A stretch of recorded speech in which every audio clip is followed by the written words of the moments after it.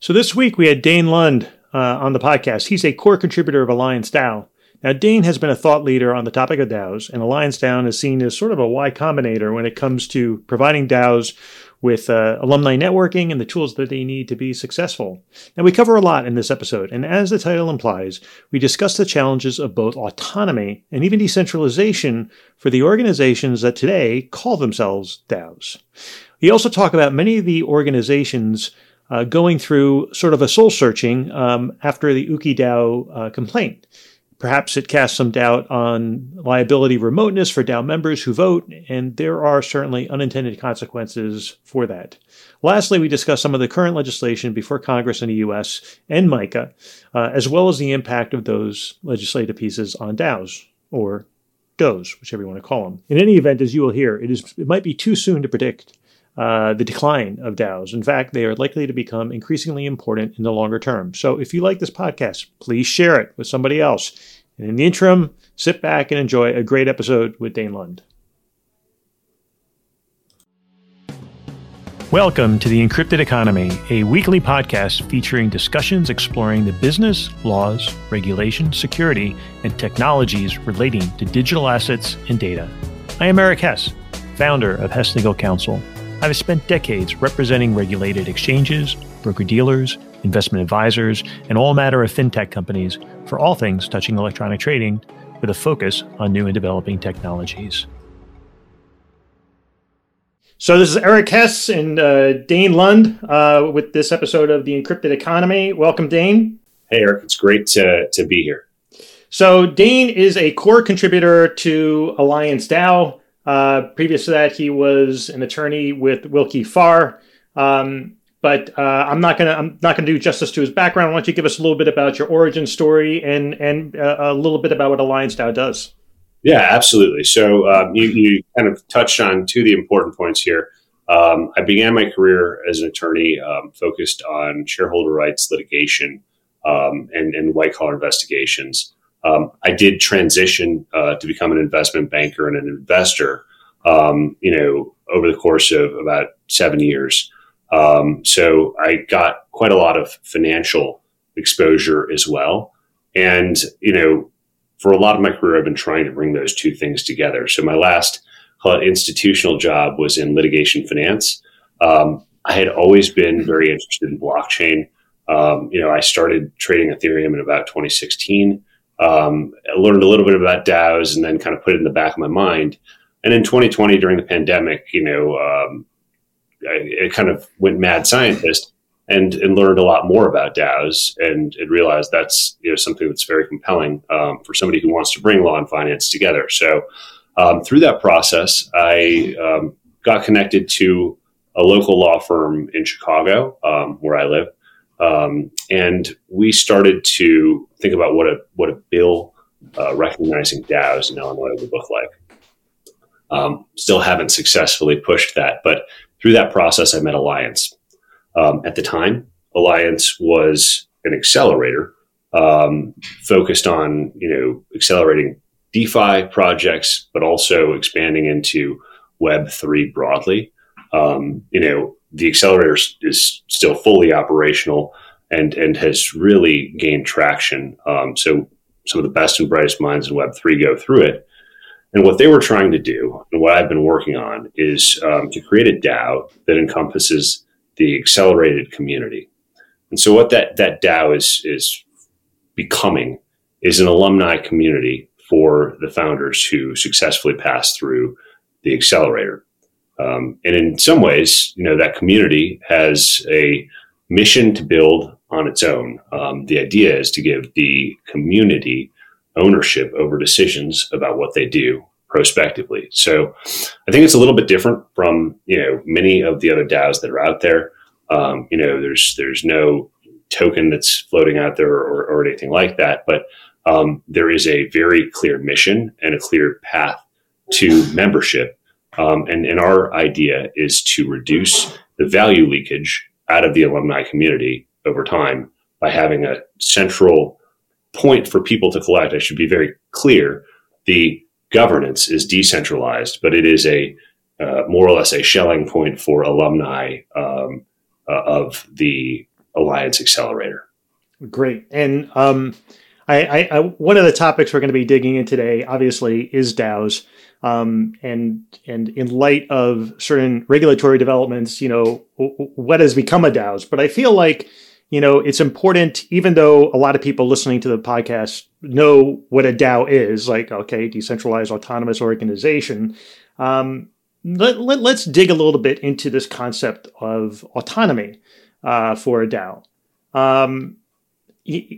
How would you define the autonomous component of a DAO as sort of if the autonomous word is a central component and we're not simply using an acronym, right? Because sometimes when you strip away like DAO sounds like a single word. It's like, it's the stock market index or whatever, but you get it. It's like a DAO. But when you strip away the various component parts and you look at each one as an element, how do you look at autonomy with regards to DAOs? I think it's a really important question that hasn't been answered. And I'll give you a couple of points that I think approximate what we talk about when we talk about DAOs. But I'd also say that, it's important to realize that there are also, DAOs, decentralized organizations, and those are very important too. I think the term DAO has come to encompass both decentralized autonomous organizations and decentralized organizations. So it's important to think about, how to differentiate those, and the autonomy is really important. So when I think about autonomy, I think about two things. First, I think the classic view is that autonomous execution of smart contracts at the core of the DAO is what creates autonomy. So more or less a protocol that can upgrade based on votes automatically, and not necessarily depend on dev deployment based on input from a vote. And so that's a pretty rare thing. I think it resides in kind of the protocol territory, and the goal of many DOs is to get to the point where you have autonomous execution. But it's harder when you're coordinating, organizations that do have a fair amount of human activity to have autonomous execution. So the other point of autonomy, and this is maybe not in a classical definition, but it's important to think about as we develop DAO theory, is the idea that DAOs at their formation are more like political organizations than they are like corporations. At the founding, a DAO is more or less an internally coherent sense of rules that are similar to kind of an act of sovereignty. The DAO itself, the smart contracts, don't know what's outside of the DAO. They only know really what's inside of the DAO. Maybe a source of truth outside the DAO, but it's like forming a country. Obviously, DAOs don't have sovereignty such that they can interact with states like states interact with each other. But that element of being set up without clearly mandated rules from the outside is an important part of thinking about autonomy too. I'm not sure that's the original conception, but it's certainly something that people should consider when they're thinking about DAO theory. Right. So, just to kind of break this apart a little bit more and dig a little bit into it. So, a governance proposal that is not self-executing, based on the results of an on-chain vote, is it autonomous? If it's not self-executing, I mean, this goes to, there's a lot more theory on decentralization and a spectrum, right? With the execution of the smart contract, if we're being very rigid, I would say that the case you just gave is not autonomous execution. There could be a world in which there is a dev committee or some such kind of target that receives governance input and deploys contract such that the community could see it and then vote yes, that's the contract that gets deployed. There is an element of autonomy there. It's somewhere on the spectrum of not autonomous at all and autonomous execution, because there are rules that govern how these things work. But it starts to be kind of closer to the DAO part of this organizational spectrum versus the pure DAO piece. I mean, it's hard to conceptualize like a pure perfect DAO other than either protocols or AI interacting, according to rules that we put out, as a precedent matter. So I think it's a good question. I would say purists would say not autonomous. All right. I'll move that test a little bit now to the Bermuda test. Sure. So if the core team can move away and the entity continues to operate in Bermuda. Now, the Bermuda test is an old legal construction. Actually, given how active Bermuda is in the blockchain space, maybe we should call it Mars, but then there's the Mars protocol. Yes. So we'll choose like Pluto or hopefully something that doesn't overlap with where blockchain is associated with. But, you basically remove the core development team to another planet. And if the entity has to sort of constitute around a new core team through, again, an off-chain mechanism, does that change the fact, or are we basically just talking about the same thing here? It's decentralized, but it just shows how critical that core team is, that it can't pass absent some off-chain activities to reconstitute. Yeah, I think it's interesting to see how the concepts of decentralization and autonomy can interrelate. If we were to assume a case where the Bermuda test is passed, the core team's gone, but the protocol still runs, but there is an intermediate layer where there's still kind of dev interpretation and deployment. I don't know that. I mean, I think that if we're thinking about some of the securities tests, I don't think that this. I don't think it would run afoul. However, if we're thinking pure DAO theory, I still think that the autonomy piece isn't perfectly satisfied. All right, and I think this discussion, even though it may seem to some people maybe like it may seem esoteric, right? Because it's like, there's a spectrum of decentralization, maybe less of a spectrum of autonomy, but people might say, okay, stop being such a purist, it's a DAO. But in fact, from a regulatory perspective, it may actually start taking on a more important consideration, because when a regulator is looking at a true decentralized autonomous organization, it is viewing something that is distinct from something that is just purely a decentralized organization, and that is sort of core to a lot of what we're going to talk about today, which is why we sort of teed it up. I think one thing I would say is that we see a lot of potential value in decentralization and organization together, and autonomy is very interesting, and I think most DAO organizations, wherever they stand on the A piece, they aspire to autonomous execution. Usually there is a vision of a machine effectively working, apart from any individual code deployments. If I'm thinking from a regulatory perspective, I'd be careful about making the A necessary component, because we see tremendous value purely in DAOs.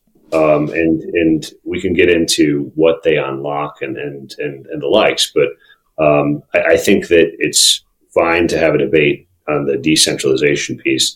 The autonomy is more of an ideal in many cases than a reality. Right. Agreed. So, and maybe as a sort of a segue to some of the changes that we're seeing now in the U.S., how would you frame the challenges that DAOs are currently facing, sitting here in October of 2022 and not the year of the DAO at the beginning of 2022? Yeah, so I think it's, if I were to categorize these problems, they would fall under existential. Right now, I think we're facing questions about whether or not DAOs will continue to exist in a, call it, very visible form. And I think that it's important for anyone who's interested in blockchain science or organizational theory to take that seriously. I think that if I were to start to point at specific issues, I think the first is how to classify whatever the units of governance are. So I think that there are clear voices that say, well, these are securities. There are other voices that say, no, these are, part of a, basically sui generis like organization. And we shouldn't touch governance tokens. There's a ton of debate on that fact. I think there's also a lot of, question marks on what is the right amount of disclosure around a DAO community. I think that there could be a world in which a disclosure regime that was realistic could make a lot of sense. Like, in some ways, it would make the work of a founding team easier if they knew what they needed to communicate to a community and knew what is appropriate and what is not. And they were able to follow a template effectively. Figuring out how to communicate for DAO, I think, is very difficult. And also figuring out the extent to which the founding team should be doing X, Y, or Z, or leaving it to the community at a later date. I've written about this concept of an initial state, and I think we don't know what the appropriate initial state is. Some DAOs effectively say, here's your DAO day one. Here are all the people who are doing things. At a later date, we can vote on changing that. And that's kind of more like a, already being written story. And there are other DAOs that, pop up and say, hey, we don't know what we are, but we all, rally around one specific point. Let's figure it out through governance. And that's kind of more like almost a, blank slate DAO. So figuring these things out from a regulatory / theoretical perspective are important issues. And some of the threats that relate from this discussion really kind of get at whether or not we're going to have DAOs in the future. Right. And I think possibly, there's a number of different things happening. I think, we recently had a podcast with Kayvon Sadeghi on the CFTC and Uki DAO. And certainly one of the challenges that case presented was the potential liability, joint and several, for the governance token holders. Or those who had actually participated in the governance. How does that change, like, from what you're seeing, like, how does that change the calculus going forward for, like, public and open DAOs? Yeah, I think that let's think about this. I think there's a political angle, there's a reaction angle, and then there's a theory angle. So the political angle is, are DAOs going to step up and advocate for more clarity on, recognition of their organizational status? We have seen, some progress there. There have been teams who have worked in Wyoming on recognizing DAOs. I won't opine on, the propriety of U.S.-based LLC type wrappers, but I think there needs to be a much more coordinated effort to explain to policymakers why DAOs are different and why they should be respected without potentially a corporate wrapper. And I think that inherent in that question is a trade-off between decentralization, which is important for kind of getting to the ideal of a DAO, and state recognition. If you contain, a bunch of token holders within an entity structure, we need clarity on whether or not you can consider that decentralized, right? But if you don't put it in a structure and then you're exposed to unlimited liability for the actions of your putative partners, well, that's really bad too. And what will happen is that people won't participate. I think that, putting aside the facts and the culpability of any actors in Uki, I think the tragic thing is that a lot of people are asking, should I be involved in DAOs at all if there isn't a corporate entity around it? And that can lead to an unwinding of the communities, because if people don't vote, then only a few people are participating, and then you're more or less relying on the actions of a few governance participants who are willing to stick their neck out, and then you end up in the question of decentralization, like is this a security or not? So that's not great. Call them CDAOs. Yes. And there's a world in which they could be privately managed. I'm actually a big believer that there will be, if the regulatory storm, continues, a similar phenomenon to what happened with, companies going public after Sarbanes-Oxley will happen with DAOs. So after Starbucks, if you looked at the cumulative public company chart, it just dropped off. There were very few public issuances from about 2001 to 2021, basically, maybe end of 2020. I think that if we continue to attack DAOs that have, publicly traded tokens, whatever you want to call it, permissionless access, you will find communities that bootstrap more or less in a permissioned form. They will build valuable networks, but they will not be accessible to the general participant. You will have to somehow be permissioned to come in, whitelisted. Maybe you're an accredited investor, whatever it might be. That could lead to a tragic, skew toward people who have means or people who are incumbents in the industry. So there's a trade-off between, maybe we don't want people to just cowboy, DAOs that have no utility. But at the same time, we don't want to create what I call a network class, which would be a lot of the people who are participating now, to the detriment of, future generations.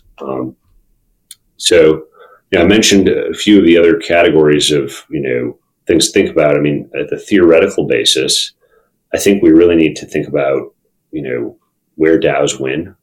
This is a concept that's come up kind of more in the academic form, but, figuring out exactly where these types of organizations are superior alternatives to a traditional corporate form. I've mentioned an alumni association. I think that's a good specific use case. It's not a very large set of organizations. I think unions could be a good one.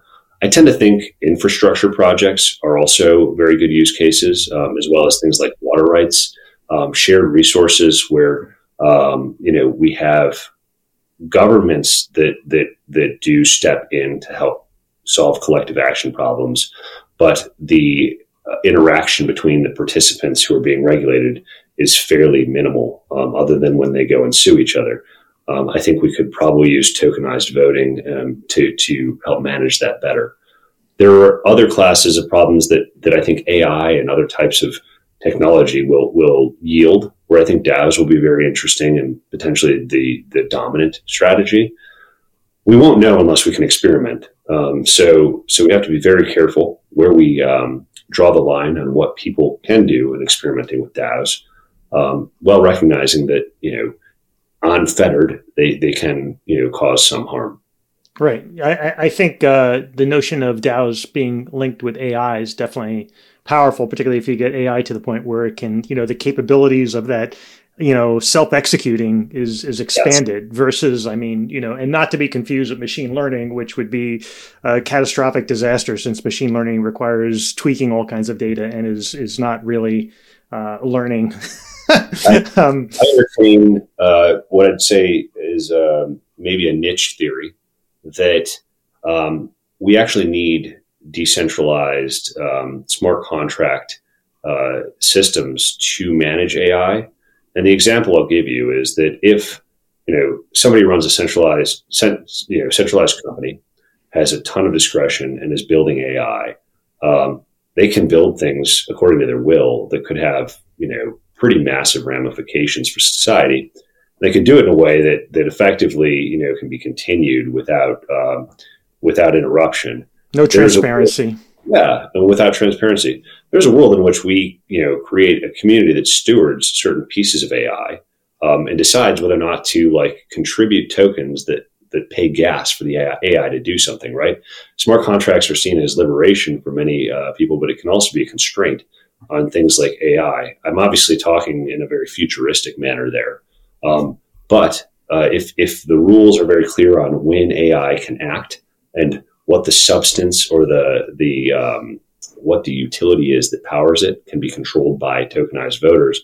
If the AI that was supposed to be noble becomes evil, you could cut it off by making sure that no Ethereum goes into its executing smart contract. It's animating smart contract, right? And that would be a way to cut it off. I think there will be incredible uses for decentralized management of AI. Right. So in many ways, DAOs could become, for a period of time, we could be struggling with it. We could be trying to get our footing, trying to manage all the issues with AI, with DAOs, but they could ultimately become, they could have their upswing again, particularly as the capabilities that stem from that self-execution. And, AI will also be a spectrum, much like decentralization is a spectrum. And so it could become very relevant again, although currently it's probably arguably, a bit challenged because we haven't really nailed down the A component of it. And then that leads to how do you really, if you are a decentralized organization, but you're operating on a spectrum of decentralization, then the question is how does that, what kind of impact should that have on a classification, or in the case of Uki DAO, where the governance, should the governance token holders, have that liability? Certainly that was not expected. But I would anticipate that regulators aren't just simply going to say, it's a DAO, even though it's not really autonomous, even though it's not completely 100% decentralized. And I know there's probably a lot of purists out there that are throwing darts at me now, but it's just the reality. I mean, you can't always just put up the DAO and say, hide behind it. Now, the action that the CFTC took was trying to shape the law in a way that hasn't really been developed yet and needs to be explored. And so it was premature. So that was problematic. But certainly, this is not a one and done. And I think that's really the point that you're referencing. It's this is something you have to contemplate whether you should do private DAOs or find other ways to be protective. I saw law firms spitting out, memos that said, you need to be a wrap DAO. And, I personally, I don't understand how that would be the natural consequence of the Uki order, the Uki complaint. You have UNAs, you have other vehicles, and DAOs are a collection of entities, so you could find other ways to insulate yourself from liability while still operating within a DAO and not being wrapped by a DAO. So I thought that was that wouldn't have been my take, but anyway. I think it's a really interesting thing. People with legal training know that a complaint is not the law. And so, you and I can point at issues that will be litigated strongly in the Uki scenario. But we also have to look at the complaints to see where the regulatory knife is going. And so when law firms start to write these memos, they effectively, what they're saying is, well, you don't want to be the subject of a regulatory action. And that's true. It's very costly. It's potentially destructive to the entire project. In some ways, it is the law. And that's the I think the really unfortunate thing, and the thing that we should fight against, is it shouldn't be the case that a complaint makes the law. And we won't find out whether the Uki action, complies with the law or is within the confines of the CFTC's authority, satisfies due process for some time. So we're left to, we have what I'd call grown lawyers writing memos that are basically pointing at this and say, well, now you have to react. You have to wrap your DAO. No court said that. The CFTC just had a complaint. They have a legal theory, but we don't have the capacity to have this theoretical debate without taking action as an industry. And that's something that I hope we can resolve. Right. And in certain cases, if for all practical purposes, your DAO could easily be wrapped, to some extent, the pure decentralization isn't really the objective. You do rely on a much more contained group of members. Then sure, you have other forms. You can be an LLC. It's not ridiculous to contemplate being an LLC if you're in the digital asset industry, particularly if you're not really a DAO anyway. So, right. I mean, there's that, like, oh no, we have to be a DAO. Well, are you really a DAO? And yes. I think for a lot of projects, and I'm not going to point fingers, but for a lot of projects, the answer may be, yeah, we're kind of really just an LLC. I mean, it's just, I hate to say it, but it's true. And others are definitely aspiring, and that might cut off their aspirations. But, well, I think that's there is obviously I'm more of a liberty maximalist on this, and I would like to see the ability to have unincorporated DAOs that do have legal recognition. Like I'm not saying I believe in complying with the law and everything like that, but there is a counter thesis that I often debate in my own head, which is, okay, well, we force DAOs to justify their existence if they can't just sprout up. And I think one of the things about mini DAOs that popped up and call it the first DAO wave is that they corralled around very weak missions, and some of them were very entertaining, right? The idea of having a DAO that's focused on ensuring that people have a certain type of fast food, that's really fun, right? If you get pizza delivered at a conference from a specific DAO, that's super cool. But is it sustainable? No. And so is money basically going to a temporary act? Yes. That can be very good in certain circumstances. I would argue that there are special purpose DAOs, like Constitution DAO, that bring people together around a mission. And obviously that one was like kind of a millennial Gen Z, like, hurrah moment. But I think it was an important one. And so if we force kind of this more legal formality, it does set a bar for what I'd call product market fit. That's a typical term in more of a product-based building environment. But if it doesn't work, if the thesis isn't strong, then you won't build it. You won't take the time to actually go through these legal formalities. So it does apply some pressure to have good ideas. At the same time, I think it may kill some good ideas that take time to form. So I'm mixed on this point. All right. So let's talk a little bit about maybe the concept of anonymity in voting, because I think the UkiDAO complaint did put that front and center. Like they filed a complaint on a help bot or help in chat. And so now you have a lot of what it does do is for your ordinary person, or maybe where you have less potential exposure, maybe it moves the needle a bit.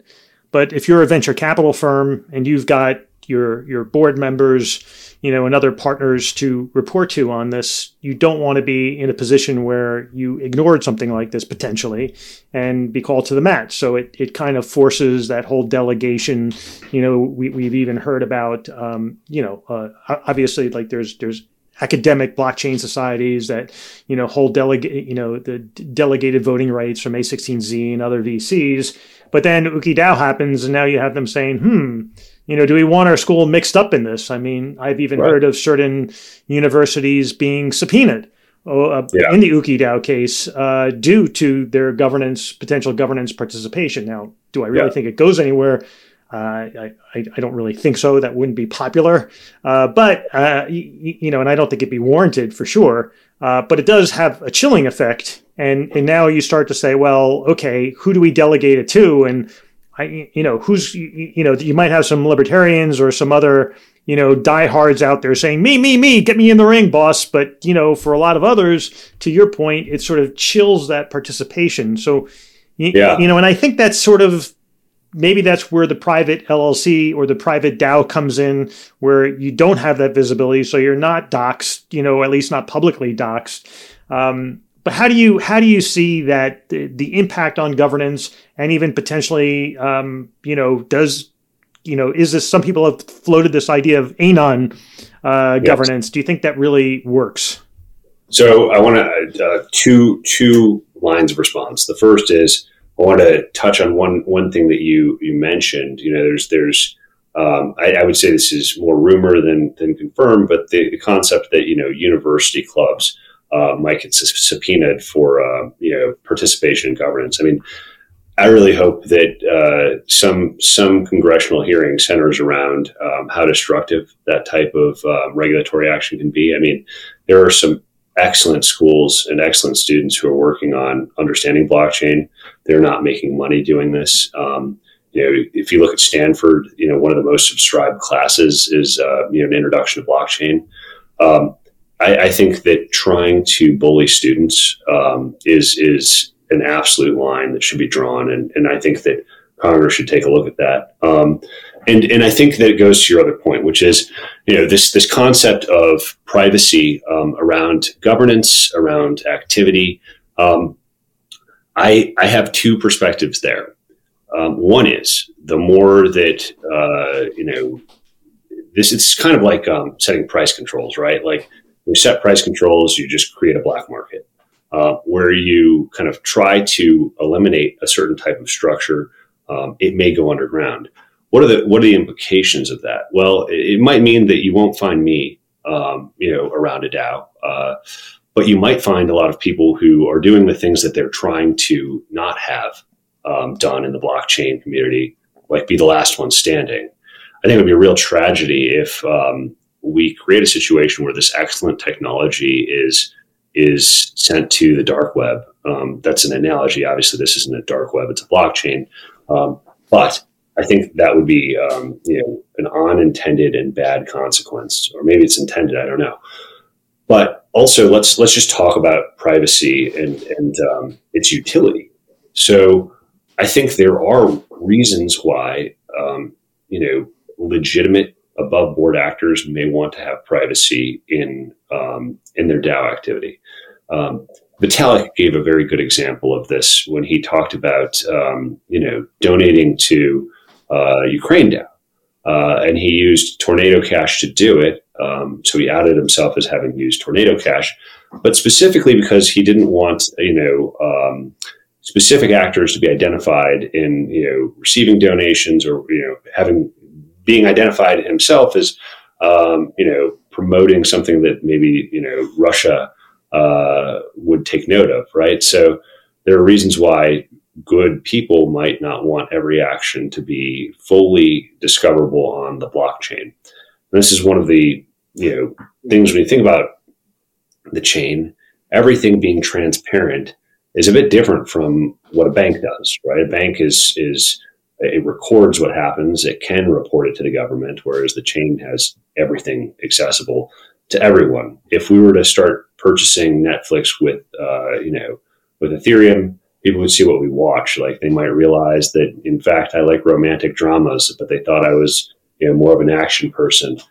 Maybe my private life is at odds with the image I project, but that's something that should be private, to be quite honest. So this, and it applied to DAO voting. We could imagine circumstances in which having more public voting leads to momentum for certain governance proposals. It's like, oh, A16 voted for that. Well, I'm going to vote for it. Just tag along. If we think about governments, if we think about, the UN, there are times when they take secret ballots. There are times when we as citizens give secret ballots. It's not as though this is like entirely a pernicious thing. All these things are neutral, right? They have positive applications. They have negative applications. We don't want people to use it to launder money. I totally agree. But people launder money apart from the chain, right? And that's what we need to target. So I get really uneasy when we say, well, we shouldn't have ZK proofs in voting. I just don't think that A, we understand the technology enough. B, that we've really thought through the downstream consequences of restricting that type of technology. And C, the upside potential of using it. Long-winded answer, but a lot of thoughts there. Right. And that could also have the exact opposite impact on what the regulators are trying to accomplish. Like if the regulators don't respect, or there isn't a respect for the construct of the DAO, or there isn't some sort of enshrined judicial or legislative respect that gives some degree of comfort, then you basically, much like we've done with securities laws, where we just basically say everything's security and there's like no viable path for registering. So good luck with that. So like all DAO members are liable and there's no viable path for, and again, that's an overstatement, but it could sort of force a lot of these things to be more secretive, and the end result may, with less transparency, less information, you sort of create this construct where it forces people who want to be able to vote with privacy to do so in a way that may not be long-term beneficial. Right. So on the whole Anon part, I guess a while ago now we had Janelle Thacker on the podcast, and we were talking about basically his social tokens and what they had done to sort of align reputation with the social token. So there was this whole, you could really build up the, because you could have multiple pseudonyms, and your reputation in any particular pseudonym could be built up. Based on what you participated in, et cetera, how long you've been on chain, hopefully there's some time element where people can't game the system, but, you could potentially also have the same kind of thing operating within a governance structure where even maybe through a possibly a less transparent process as to what weights are put on specific things, but maybe transparency as to the process overall, where different governing members can actually retain their pseudonyms, but have some reliance on a reputation that they've acquired through either their participation in that one DAO or otherwise. Like, do you think reputation starts to become like more of a driver behind? I mean, reputation is already a subtle driver. The question is now reputation is often linked in sometimes pseudonymous, sometimes less than pseudonymous. Does it really push it more toward the pseudonymous or even anonymous side? Yeah, so I mean, that's a really interesting point that you raised. So reputation is one of my favorite topics. I'm spending a lot of time studying it across DAO communities, both doxed, non-doxed. I think it's interesting. I think that, if you take the Ray Dalio concept of having an idea meritocracy, like that in essence is a DAO. And in some ways, the way he describes building Bridgewater, right, it's like, logical conclusion is like a DAO. So let's bring it back to the territory you're talking about, which is using pseudonyms. We often, like law schools, typically grade papers blind because the name of the person has some influence on a professor's thinking about what they're saying. With a pseudonym, from the initial point, the interesting thing is you strip away the person and the assumptions you have about them, and you take a more basic identity, and then if it builds reputation, you end up assessing that pseudonym based on its value input. If your reputation system is designed well, which is a whole different problem, that's where I'm focused, is how do you design good reputation systems? But I tend to prefer docs communities because I think it's just easier in light of where we are. But I think there's a world, I totally buy the argument that there's a world in which you can coordinate synonymously, strip out some of our biases about who's behind the pseudonym, and assign reputation in a way that says this node here, node one, has done incredible things for our community. It's been entirely stand up. It's never never committed an error, totally reliable. And then node 4 has been just absolute garbage.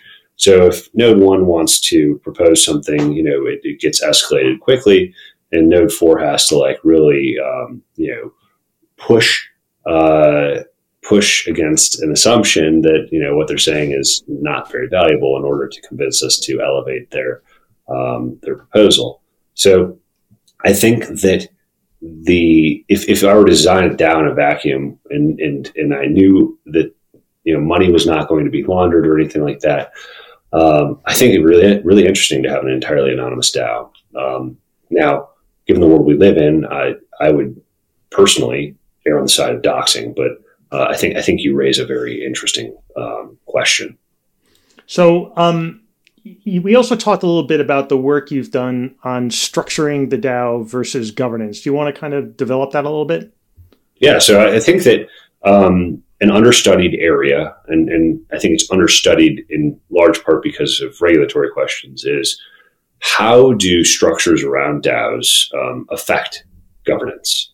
And what I mean by that is, you can envision a DAO as a fully on-chain organization, but in practice, you see a lot of people putting certain types of organizations around them. It could be a Wyoming LLC, DAO LLC. It could be, a trust of some sort.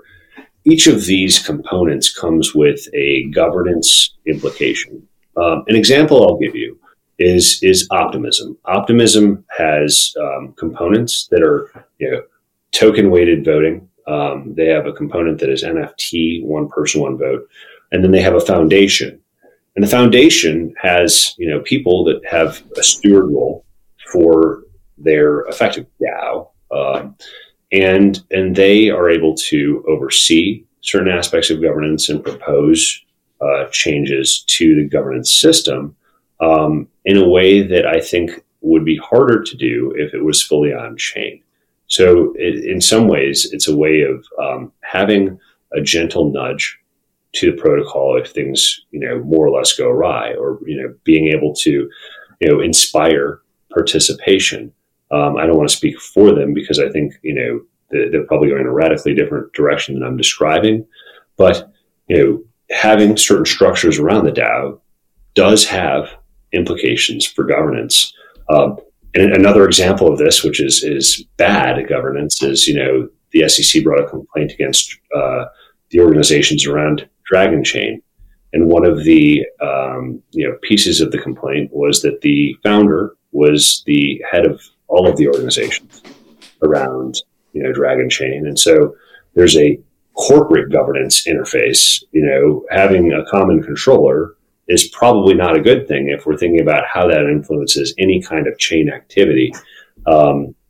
So I think that what I would love to see is data on how the real world structure chain governance interface works.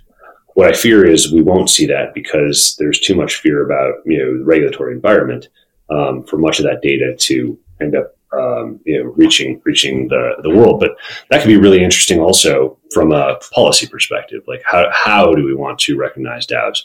Is it better having a steward organization, or are we better off having an unincorporated type of organization that has limited liability?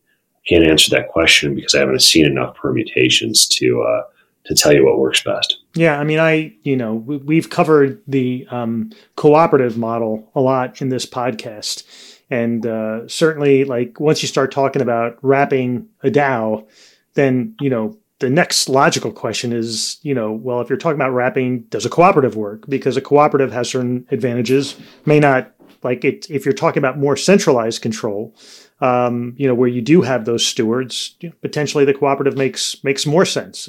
Not always, because they do have that state law securities exemptions in a lot of states, which often translates into a federal law exemption. Let's just be honest. If it has a state law securities registration exemption, it's probably not going to end up running afoul of the SEC. I mean, it's enshrined, and it goes back to 1933 or even before. I mean, cooperatives, but pre-existed, but were incorporated into statute. So cooperatives are more of a shared ownership organization versus a shared governance. Although you could do a number of things to still achieve some of those objectives as well. Yeah, I think so. So something you just touched on there. I think there's a future where DAOs have a real world organization integration.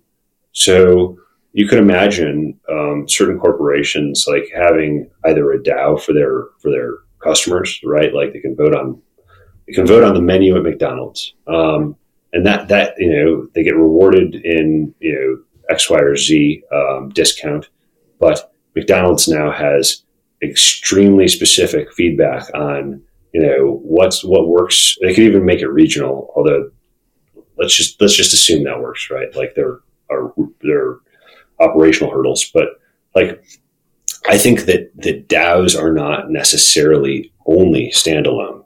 I think that they are also complements to broader organizational structures, and in fact, they're most prominent, or rather, they may be greatest in number attached to some type of corporation in the future.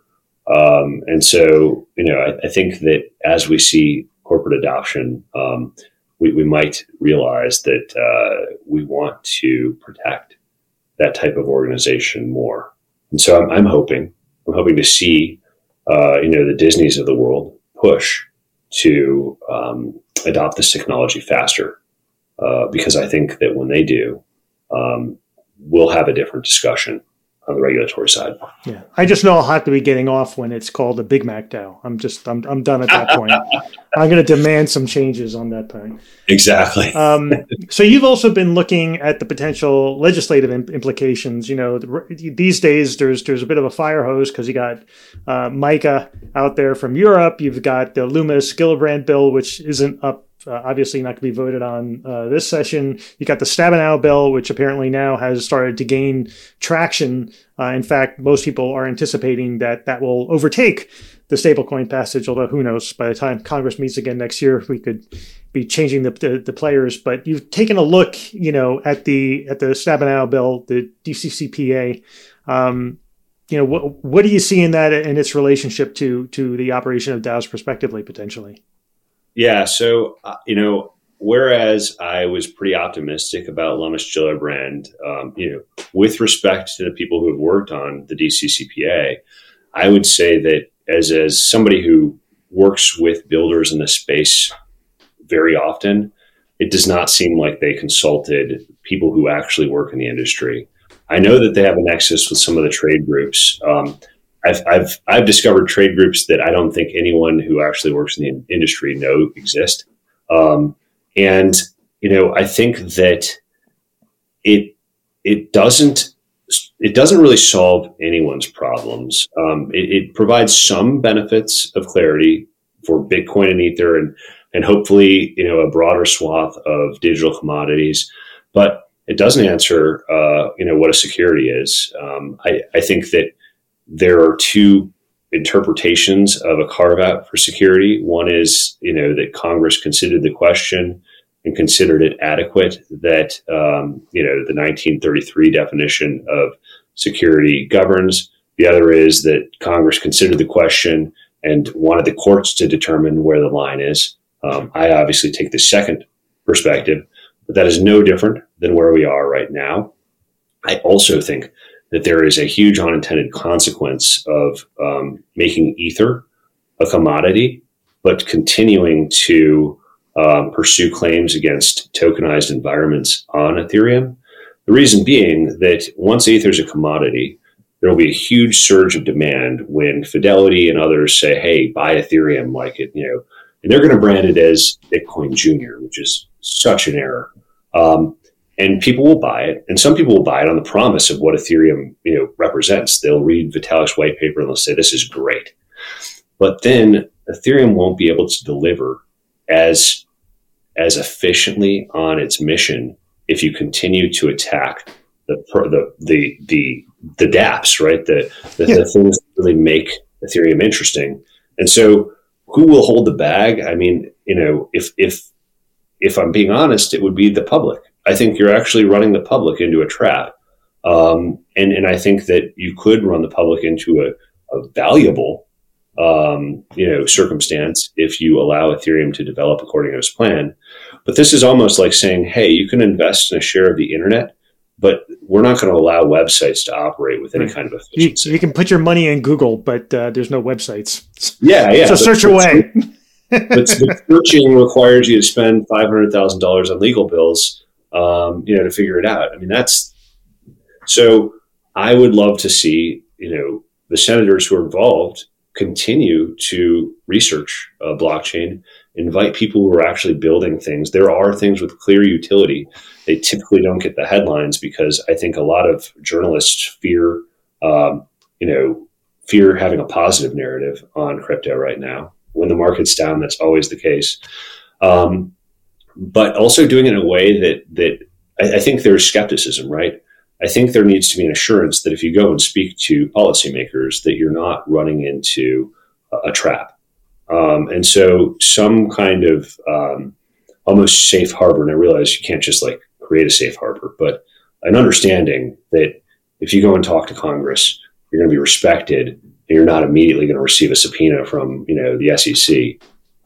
I think that's important. Right. And if DCCPA is successful, then unless you're Bitcoin or Ethereum, you can get a subpoena from both the CFTC and the SEC because it's not like one precludes the other. So it's like, wow, how'd this make my life better?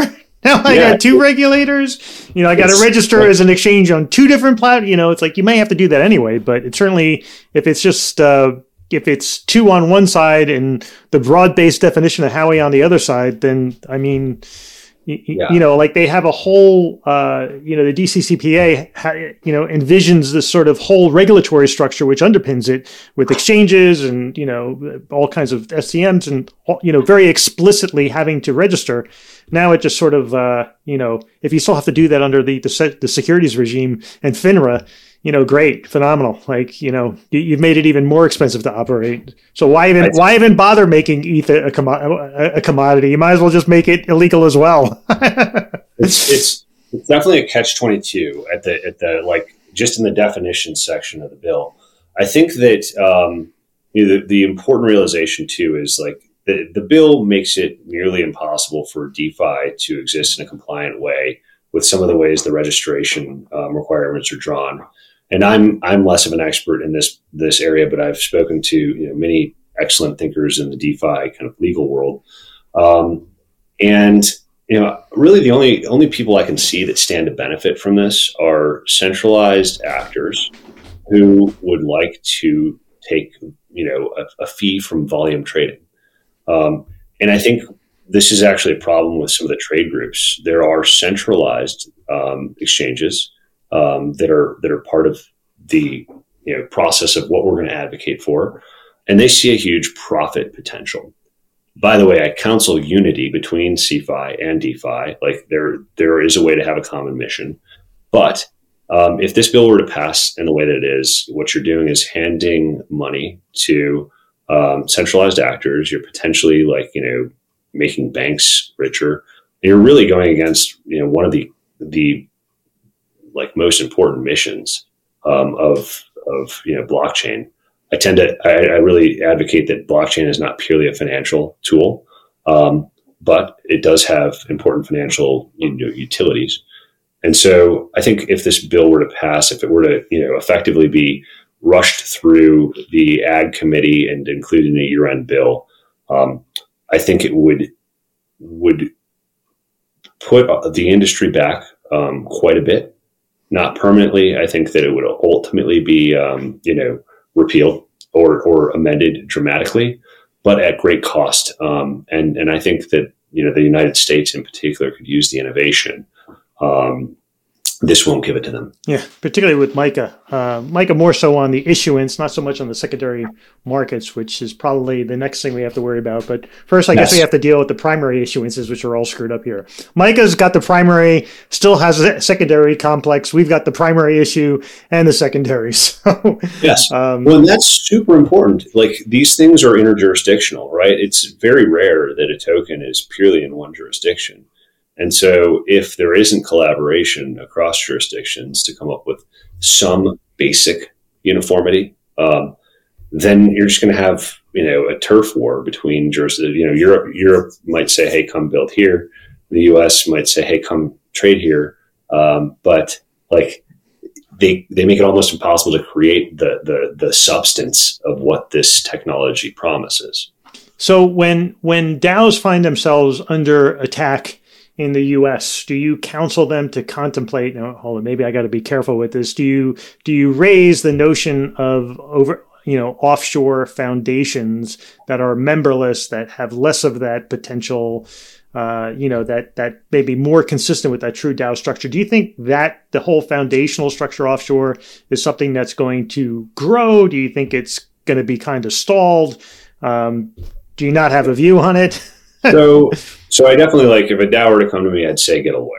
I don't act as attorney for our cohort companies. Yeah, this is not legal advice. This is the first time I think I've said it on the podcast. But I think, though, that you have to really think about like what that structure means. Like, I think there's some people who rush into it and they don't know what they're doing, and it may not accomplish their goals. I think that what can be interesting is there are certain structures that are not necessarily, created in the United States that have that are similar to trusts, but also similar to companies. And there are certain things that can be accomplished in the purpose of, decentralization, and giving the DAOs some, ability to like be a counterparty. Particularly, I'm not sure I would personally sign a contract with the DAO without there being some counterparty that could, guarantee the contract. So I think there can be reasons to find what I call, offshore structures when the United States isn't suitable. I think if what you think is you're somehow doing an end round around, U.S. regulations, you're going to be sorely mistaken. The jurisdictional reach of the United States, and particularly if the DCCPA passes, is almost unbounded. So even when you think that you're not within the United States jurisdiction, you often are. So I think they have some use, but it should be purely a matter of whether or not it makes your community do the thing you want it to do. I think.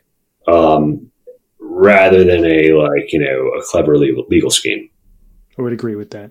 So anything else? I have one final question, but before we get to that final question, anything else that we didn't cover that maybe should have covered? Well, I think we've touched on a lot of really interesting things. I could probably talk about DAOs all day. In fact, that's what I do. I would just advocate that anyone who's building a space realize that now is a time to be heard, particularly in the next couple of months with the potential passage of a bill that really affects the industry. It's not just lawyers who should be talking; it's builders who should be finding ways to reach policymakers to actually make the case for why this technology is useful. I think that really needs to be underlined. So I'm going to put you on the spot on that one, though, because if you're a small builder, what is the most effective way to do that? Yeah, so I think there are a few. One is, any individual voice is inconvenient to it's inconvenient for a builder to put their head up and say, hey, I'm going to also be a policy advocate. It takes away from their building. So I think that the ways to do this are to interface with some of the interesting policy groups there are. If you're going pure Web3 native, as they call it, LexDAO is an interesting place to speak. Speaking to the LexPunk group is a very interesting place to go. There are also, I think there are plenty of people that would listen at Blockchain Association, at Global DCA, some of these trade groups. Also, if you have an interesting illustration of how your technology works, I think it'd be really interesting for people to actually write in, op-eds to general readerships or have an interview with, a newspaper. Don't get into, all the legalistic aspects of what you're doing. Just hey, we're building this thing and this is why it's helpful. I think we need more of that. And not just the Decrypts and the Blockworks of the world. Talk to the Chicago Tribune, talk to the New York Times, be careful. Don't want it run into a hit piece, but we need people to actually talk about what they're doing in a way that shows the good. We don't just need the disasters to be headlines. Good point. So my last final question was, I alluded to it earlier. So 2022 was, some people called it the year of the DAO. Is 2022 the year of the DAO? I don't think so. I think that I'm not sure we'll have a year of the DAO in the way that people anticipated. I think that we will have DAOs take on a meaningful role in blockchain space over the course of the next decade in ways that we don't quite understand yet. Right now, I think 2022 is actually the year of building the appropriate tooling to get DAOs to where they need to be.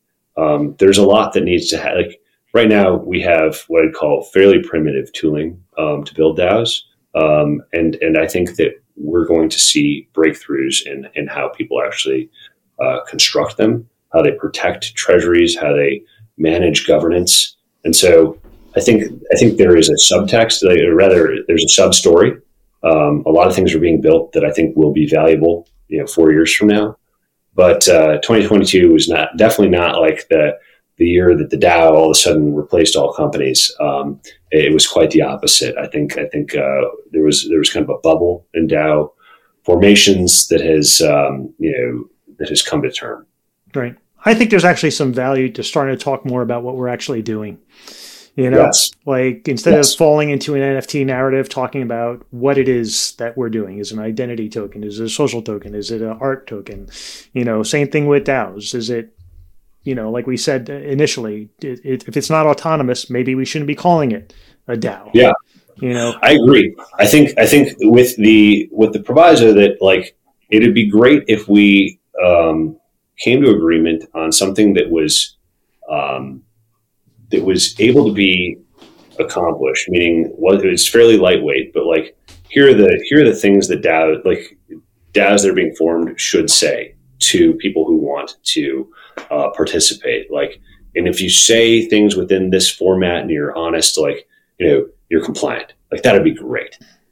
Because it would be great to see NFT projects like really say what they're about, rather than giving a visual roadmap that is all kind of shorthand for what they may or may not do. I think that that day will soon come to a close, but it would be nice if we allowed people to describe in more detail what their vision is and how they intend to accomplish it, and allow them to do it in a way that, like, if they follow those rules and what I call a short form disclosure regime, they're not going to get in trouble for what they've said. Yeah. Can you imagine what a disaster would be if, like, for some reason, I guess we would say in an alternate universe, because it would never happen, but like legislators actually got together and they said, you know what, if you have a DAO, not a security. And everybody was like, yeah, but we'd be like, no. We're like, you have to be decentralized. You have to be fully autonomous organization. People are like, what? Yeah. From elation to complete despondency, over in an instant. I think that, Hester Pierce, Representative McHenry, and even the Lemus Gillibrand, effort, having a concept of a safe harbor that does have meaningful benchmarks, yep, has self-certification. I think those are excellent approaches. And I think you should have to put yourself out there and say, here's what we intend to do. Things fail, right? Startups fail. But here's what we intended to do, and we either did or didn't accomplish it. And if you didn't accomplish it, then here's how you can, fall into the regulatory map. And if you did accomplish it, like, go ahead, you're a decentralized protocol. I think that would be welcome. Yeah. Also, give props to the RegX proposal by LexPunk as well on that. Yes. So, absolutely. Great stuff. So, Dane, thanks for coming on the podcast. It's great to have you talk about DAOs. Absolutely. Eric, thanks for the time and thanks for the excellent questions. And if anybody wants to find out more about you, where do they go? They should go to alliance.xyz. If you're a builder, I highly encourage you to apply to Alliance's accelerator. And if you want to see some of the things that I'm writing and thinking about, you can go to my Twitter. It's Lund_Dane. And you can send me a DM if you want to, talk about anything specific. Awesome. Thanks so much. Excellent.